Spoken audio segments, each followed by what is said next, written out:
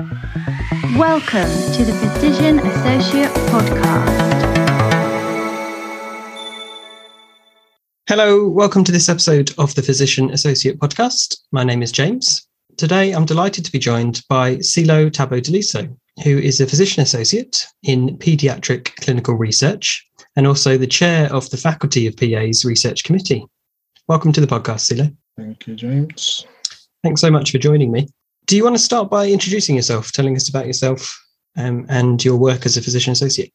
Yeah, I work at Alderhay in clinical research, and so my role is strictly clinical research. There's no element of sort of clinical work except for the ones that I sort of incorporate into it myself. The role's quite new. I think there's been some other PAs that have worked in clinical research before, worked in clinical research facilities and stuff like that. But there hasn't been any working in pediatric clinical research. And also I think like the way that my role is quite different as well. And it's sort of been looking at how to develop it and how a PA can better fit into this space, as well as looking at, the whole thing of physician associates being generalists, like how can that benefit that kind of clinical research space.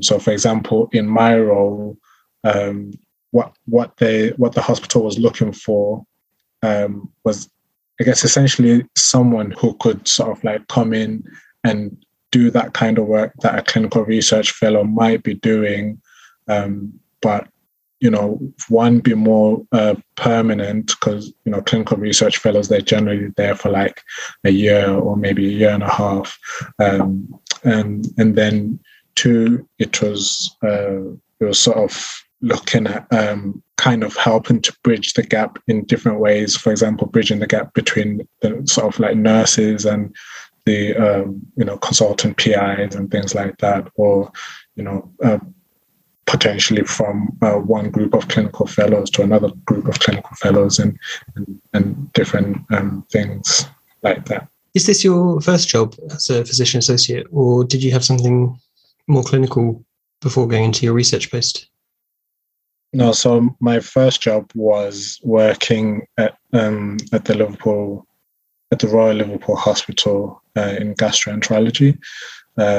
So that would have been a rotational job, but just as it turned out, is that I got this job before I was due to go into my next rotation. So I ended up not going into the next rotation. So I only ended up doing gastroenterology, but it was sort of like during COVID. So it was more COVID than it was gastroenterology, to be fair. So yeah, because like the area that I was working in, it got turned into a COVID ward. Like one of the wards was like COVID ward, the other one was like suspected COVID, and then through the different waves, we went back and forth from being COVID wards and normal gastro ward and stuff like that. Yeah, of course. I remember those days well. I learned a lot from it, and there was like quite a good team, and so yeah, so I enjoyed it. What made you interested in taking up this clinical research post as a PA? Do you have a strong background in research, or is it entirely new challenge for you? I wouldn't say I have a strong background. It was more like I was interested in research, and I always wanted to do research. I didn't know as much about it. I guess the only way that I knew about doing research was sort of like, working as part of university or something like that, or going to do a PhD or MRes or something like that. So I guess my thought was that, I'd work as a PA for a little while and then potentially take a break at some point to go and do some research and then maybe come back, or if there was a way to sort of like work part-time as a PA and do some research. And so that was kind of like my thinking, that I just wanted to see how I could potentially fit research into my career at some point. just to get to do that. Like I never really thought about that, or I can work in research as a PA. Like it just wasn't something that occurred to me. It wasn't a job that I'd known to exist before this one came up. So obviously when I saw the chance come up, I was just like, oh, it's kind of we get to achieve like career goals, like, and not have to take a break from working and things like that. Yeah, absolutely. It's quite a unique post as well, isn't it? I don't imagine there are many PAs that work in clinical research at the moment. No, so I think, as far as I know, there is, I want to say 3. So yeah, so it's starting to grow, and there's different ways for people to get involved in clinical research. Like it doesn't have to be you have to look for that clinical research job. Like it's definitely something you can do within your regular role, and I guess that's going to be one of the main focuses of the research committee with the FPA, to try and spread that knowledge of how people can tailor their jobs to include research in them. Yeah, absolutely. It's exciting, isn't it, to think that you can grow the PA profession into incorporating research in the jobs. That's really cool. Can I ask you, assume I know nothing about clinical research, assume you're talking to a 5-year-old child. What do you do day to day? So I'm assuming you're not necessarily based in a ward doing ward rounds and those sorts of jobs.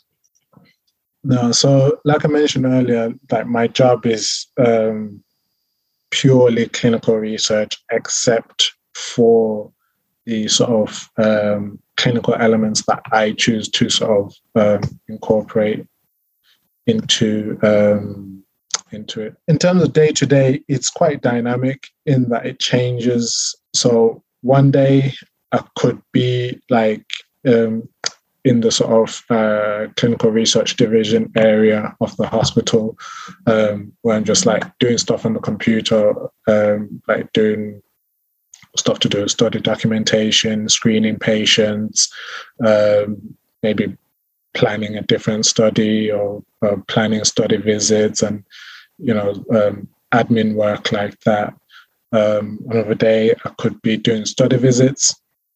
We have a clinical research facility at Alderhay, which it's basically the ward where we do study visits and research patients come to do anything that's related with research. For example, like if they have to have bloods related with research, then they come there instead of going to phlebotomy. If they need to have like an ECG done in relation to research, then they'll come there instead of going to whatever the ECG department or whatever. So yeah, so when I say study visits, it just basically covers anything that is just basically a visit to the hospital that is specific to whatever study the patient or participant is involved in. So the word study visit encompasses like a range of different things. For example, someone can come in and just get their bloods done and go home, and that's a study visit. Or someone can come in and they might get an infusion of whatever drug that is on trial, and then stay around and be observed and go and do stuff with physio and stuff like that. And that also counts as a study visit. So, there's a big scope to what counts as a study visit. One day it could be admin, one day it could be me doing study visits, could be me going around in sort of like MDU theatres, recruiting patients, so on a face-to-face basis.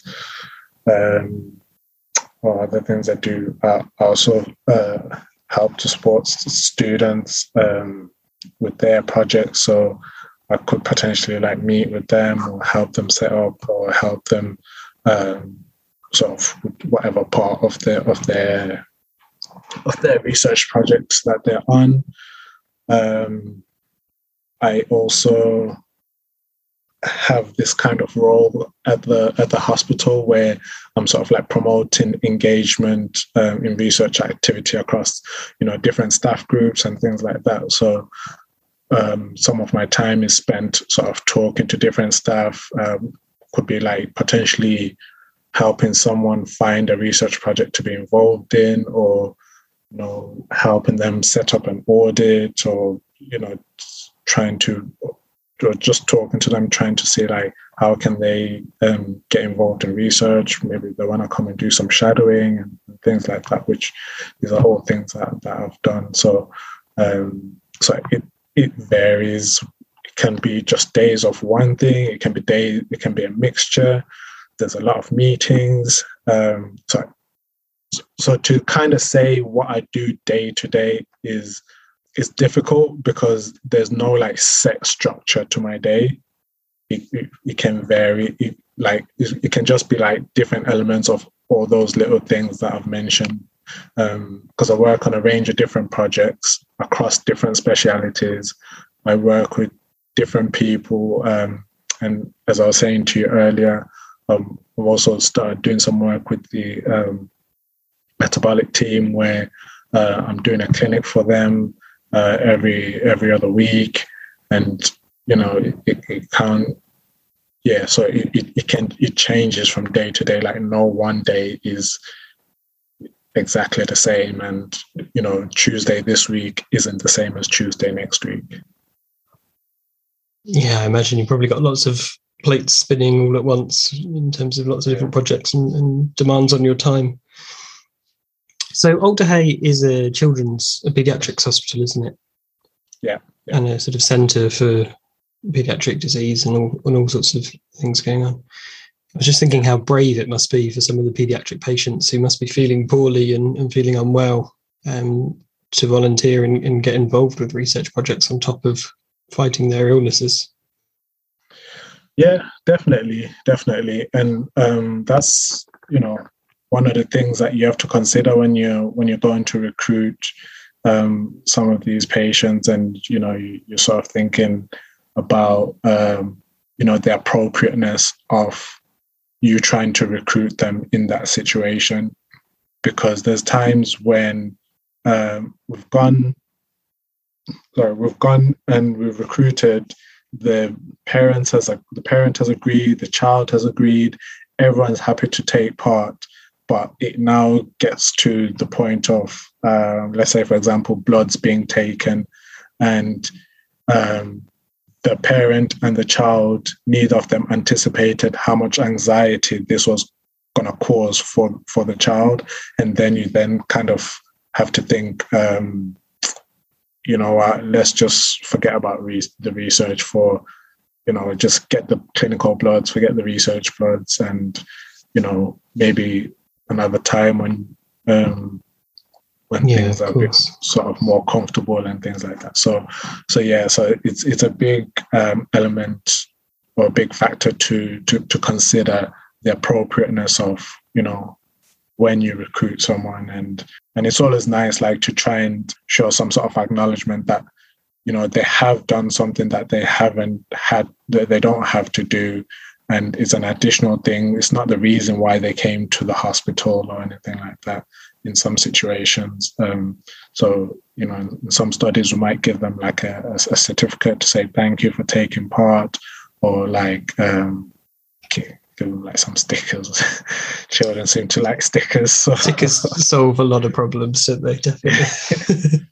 Yeah. Yes, you need a ready supply of them at all times with children, definitely. Yeah, definitely. Stickers make a big difference. Are you able to talk about the general sort of themes of the research projects that you've been involved in, or is that sort of difficult to discuss in a public forum? No, that's fine. Like I said, I work across different specialties, and this is the thing that I was saying about how our role is supposed to kind of but in a way supplement the role that would be traditionally be filled by a clinical research fellow, the way clinical research fellows work is that there's a specialty and they focus on research for that specialty, but they also have clinical duties. So they may have to do ward rounds, they may have to do like extra clinics and stuff like that. Whereas like in my role, where I guess part of the idea was that there's no sort of constraint where you have to, like, the clinical team for that specialty are depending on you to be there for ward round or, you know, different things. So it's quite specific to research in that way. And with clinical fellows, like I said, they're mainly for that specialty. And whereas I work across different specialities. So currently, like I said, I've got a project going with the metabolic team. Got projects with endocrinology. I've got working on stuff in nephrology and rheumatology. Also trying to get into some stuff around neuromuscular diseases, like in particular Duchenne muscular dystrophy. So there's a wide variety of things I do, and then like I said, on top of that is sort of my work with trying to get people from different staff groups engaged in research, which is kind of like a project on its own. There's also some race equality stuff in research that I'm working on, where like our research facility, we're taking part in this NIHR sort of race equality public action group pilot, where we're basically looking at how we can improve the way we recruit participants onto studies in terms of diversity, because for various reasons, research can be quite exclusionary or it can be quite homogenous. Like I said, there's different reasons that go into that.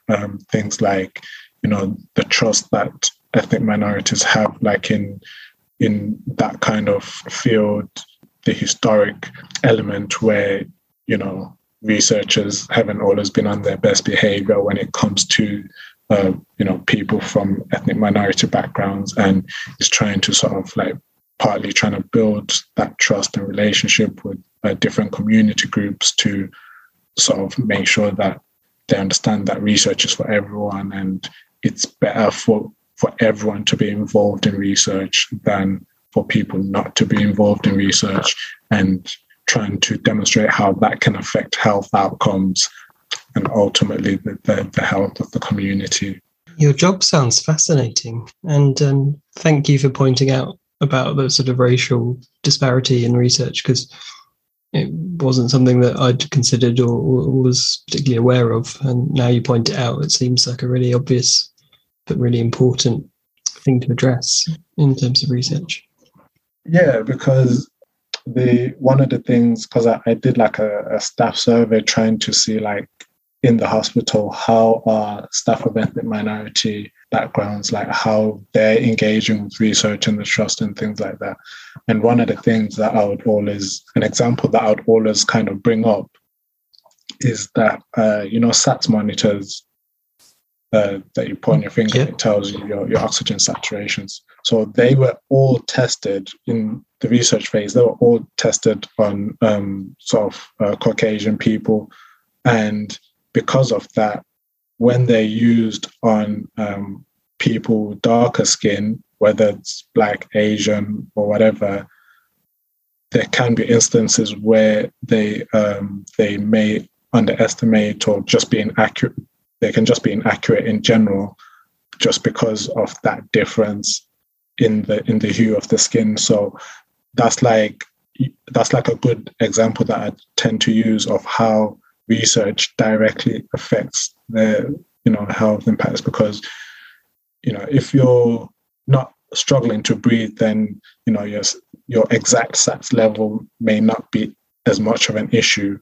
But if you're struggling to breathe and, like you're 85 or 82% or whatever like that, and that's not actually what it is, then that's going to affect, clinical decisions that are made about your care. So it's quite an important thing to try and point out to people that research isn't just about treating people as lab rats. It's things that will actually affect you in real life, especially like how we've had COVID and things like that. The difference of 2% on your SATS monitor could have been the difference between you being kept in hospital and potentially being told to sort of try and go home and ride it out. And that just goes to show you like how that situation has now directly impacted health outcomes. Yeah, absolutely. Yeah. It's amazing, isn't it? You can, I guess, in your role, be focused on a super subspecialized, quite rare pediatric disorder. But in clinical research, you can broaden that out to something that will affect all sorts of patients and all sorts of possibilities, like you're saying, with equipment or new technologies. Or there's so much scope for so much research. Yeah. So one of the things that I'm working on is looking at biomarkers through saliva as opposed to sort of serum levels or blood levels. And this kind of goes into why we need diverse samples, because if we're, say, for example, trying to come up with a reference range to say, this is what saliva samples look like in a normal child, then if we only have one group of children being represented in the data, then it's not really going to be accurate in terms of like on a global scale. It's going to be useful to people in Liverpool, but when you take that same sort of data set to London or Birmingham or, outside the country where, it's going to be more diverse, then that data becomes less useful. So not only does it impact people here, if you want the results of your research to be generalizable on a global scale, it has to be diverse, and that's kind of like the sort of underpinning thing, along with things like fairness and just it being the right thing to do. That makes total sense. And I suppose it's important that the people doing the research as well come from a diverse background, so that they can ask different questions and have different opinions amongst colleagues. Is important in research, isn't it, to consider different viewpoints? And on top of that as well, it's how it also affects how much people from other backgrounds are willing to be involved in research, because you just see no one that looks like you or seems like they can relate to you in any type of way. You're going to think, this probably isn't for me. Whereas like, if you can see that, oh no, even if you don't see someone who looks exactly like you, but you just see the fact that actually there's different types of people here, so maybe there is a space for me. And it's that kind of thing.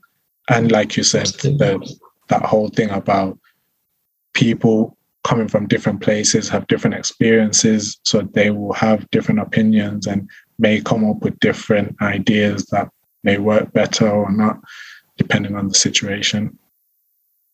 Yeah, absolutely. And I suppose the thought just occurred to me, being a physician associate and having a sort of permanent job in clinical research, as opposed to perhaps the doctors as clinical fellows who might have, like you say, a contract for a year or less.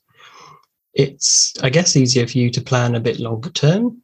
You might see the same families and the same kids come back. They'll get to know you as a friendly face. You'll know more about their research and their trial as things progress. It's probably a really good thing to have you in for the long haul. Yeah, because it's that kind of, the tagline of physician associates whenever you're explaining what a physician associate is to someone, when you're like, there's continuity of care and all these kind of things. And, it's a perfect example of that, because for some studies, the length of the study may be that they come in and you monitor them like a week in, you monitor them a month in, and then a year in, and then 3 years, 5 years, that kind of thing.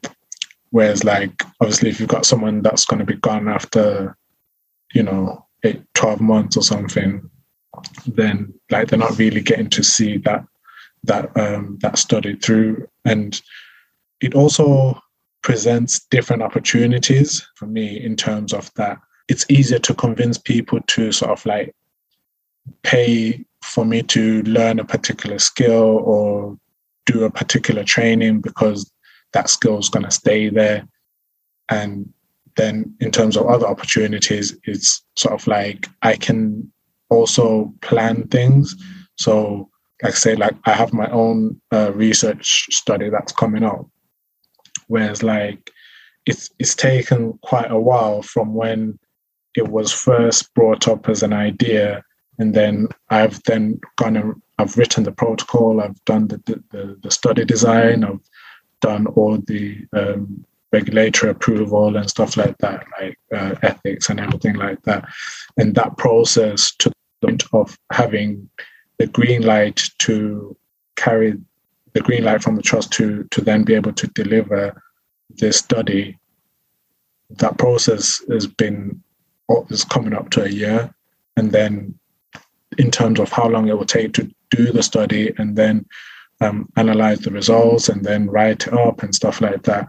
Like if my contract's only for a year, like it's less likely that I'm going to have the opportunity to be able to do that. Whereas like I've been able to do that, and it just makes my job more interesting to be able to not just like be working on other people's studies, but to be able to set up my own study and lead that and set up my own projects and lead those.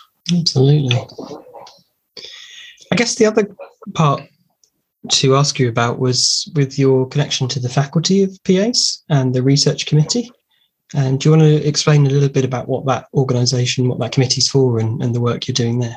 The FPA Research Committee is, like I said, the main goal is showing PAs that, research can be a part of your job. Like you don't have to wait until there's a job in research for you to go and be involved in research. Research can work within whatever you're doing, and that's what our aim is with the FPA Research Committee, and is to sort of help promote physician associates in research, let people know what can they do, what can't they do, what can they not do at the moment but may be able to do in the future, or like if there's something that they can't do, how can they be organized that they can do it, compiling resources and putting them out there for physician associates to access, as well as like employers that might want to get physician associates on board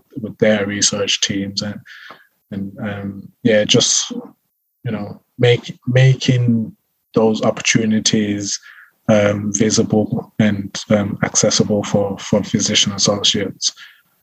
Like the committee it's in its infancy in terms of that. There hasn't been a lot of meetings yet. There's still some things that need ironing out, but we're kind of working towards establishing that as a proper thing within the FPA, which can sort of really lead the way in terms of establishing PAs within the research space.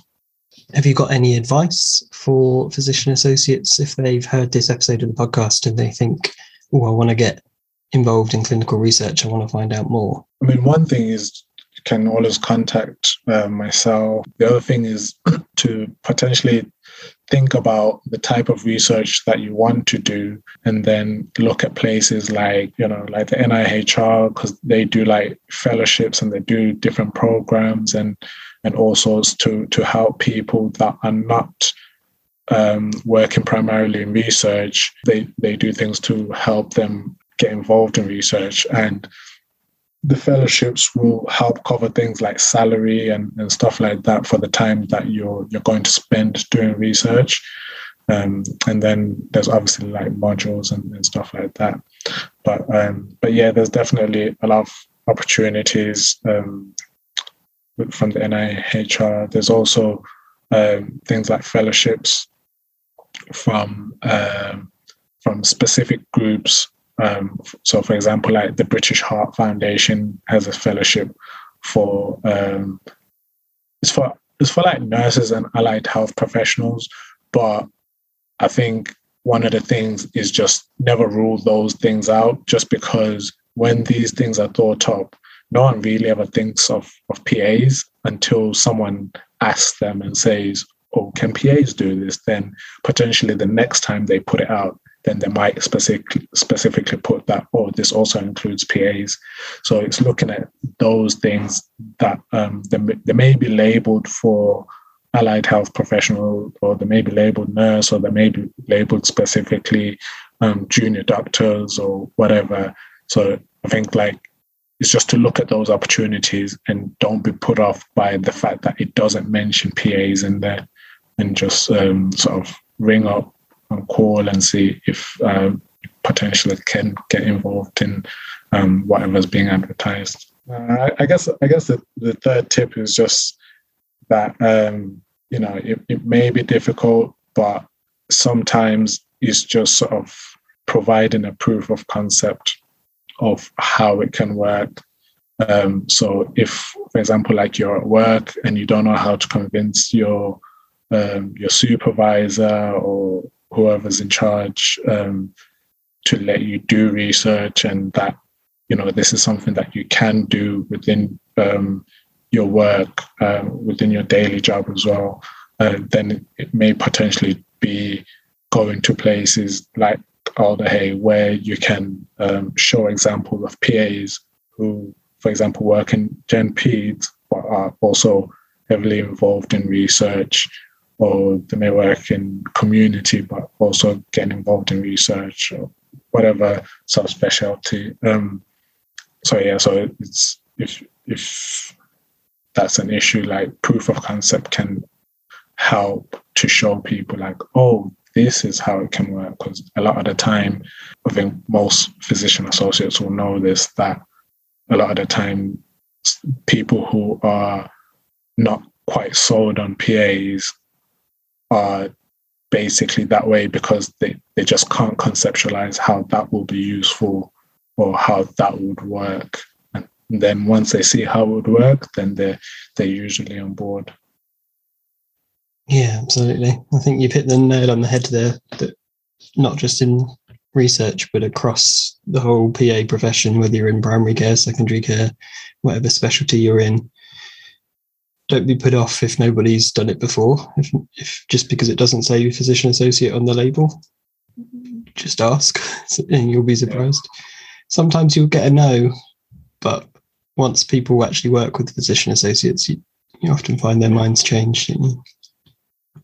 Yeah, and it's worth, like I said, sometimes you get a no, and it may be worth just thinking about a different person to talk to, or someone else, or like a different pathway to get to where you want to get to. Just obviously just don't give up at the first hurdle, I guess.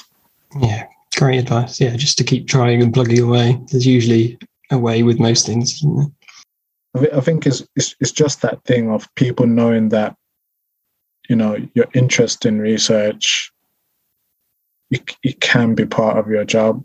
Like you can do it as part of your job, and just sort of knowing that, I'm a person that you can contact. That, like I said, Alder Hey, thankfully is kind of, well, not kind of, it is a trust that's very like supportive of thinking of innovative ways to work, and has been very supportive of PAs, kind of expanding their reach and doing different things. And like I said, in various subspecialties, PAs are doing their normal job and as well as being involved in research. If anyone has any questions or anything like that, they can always contact me. Perfect. Thank you. And I'll leave your contact details and some of the links to things you've been talking about with the NIHR and other bits and pieces in the show notes, so people can find them on their device and get in contact with you through there. That's fine. CeeLo, thank you so much for giving up the time to be on the podcast. It's been great to talk to you. It's nice talking to you too. Thank you. And if you're a physician associate, been listening to this podcast episode, working in some really exciting clinical research, or if you have a really good idea for another episode of the Physician Associate podcast, I'd love to hear from you. Please get in touch with me. I'm on social media at PA Podcast UK, and I hope you'll join me again for the next episode. Thanks for listening to the Physician Associate podcast.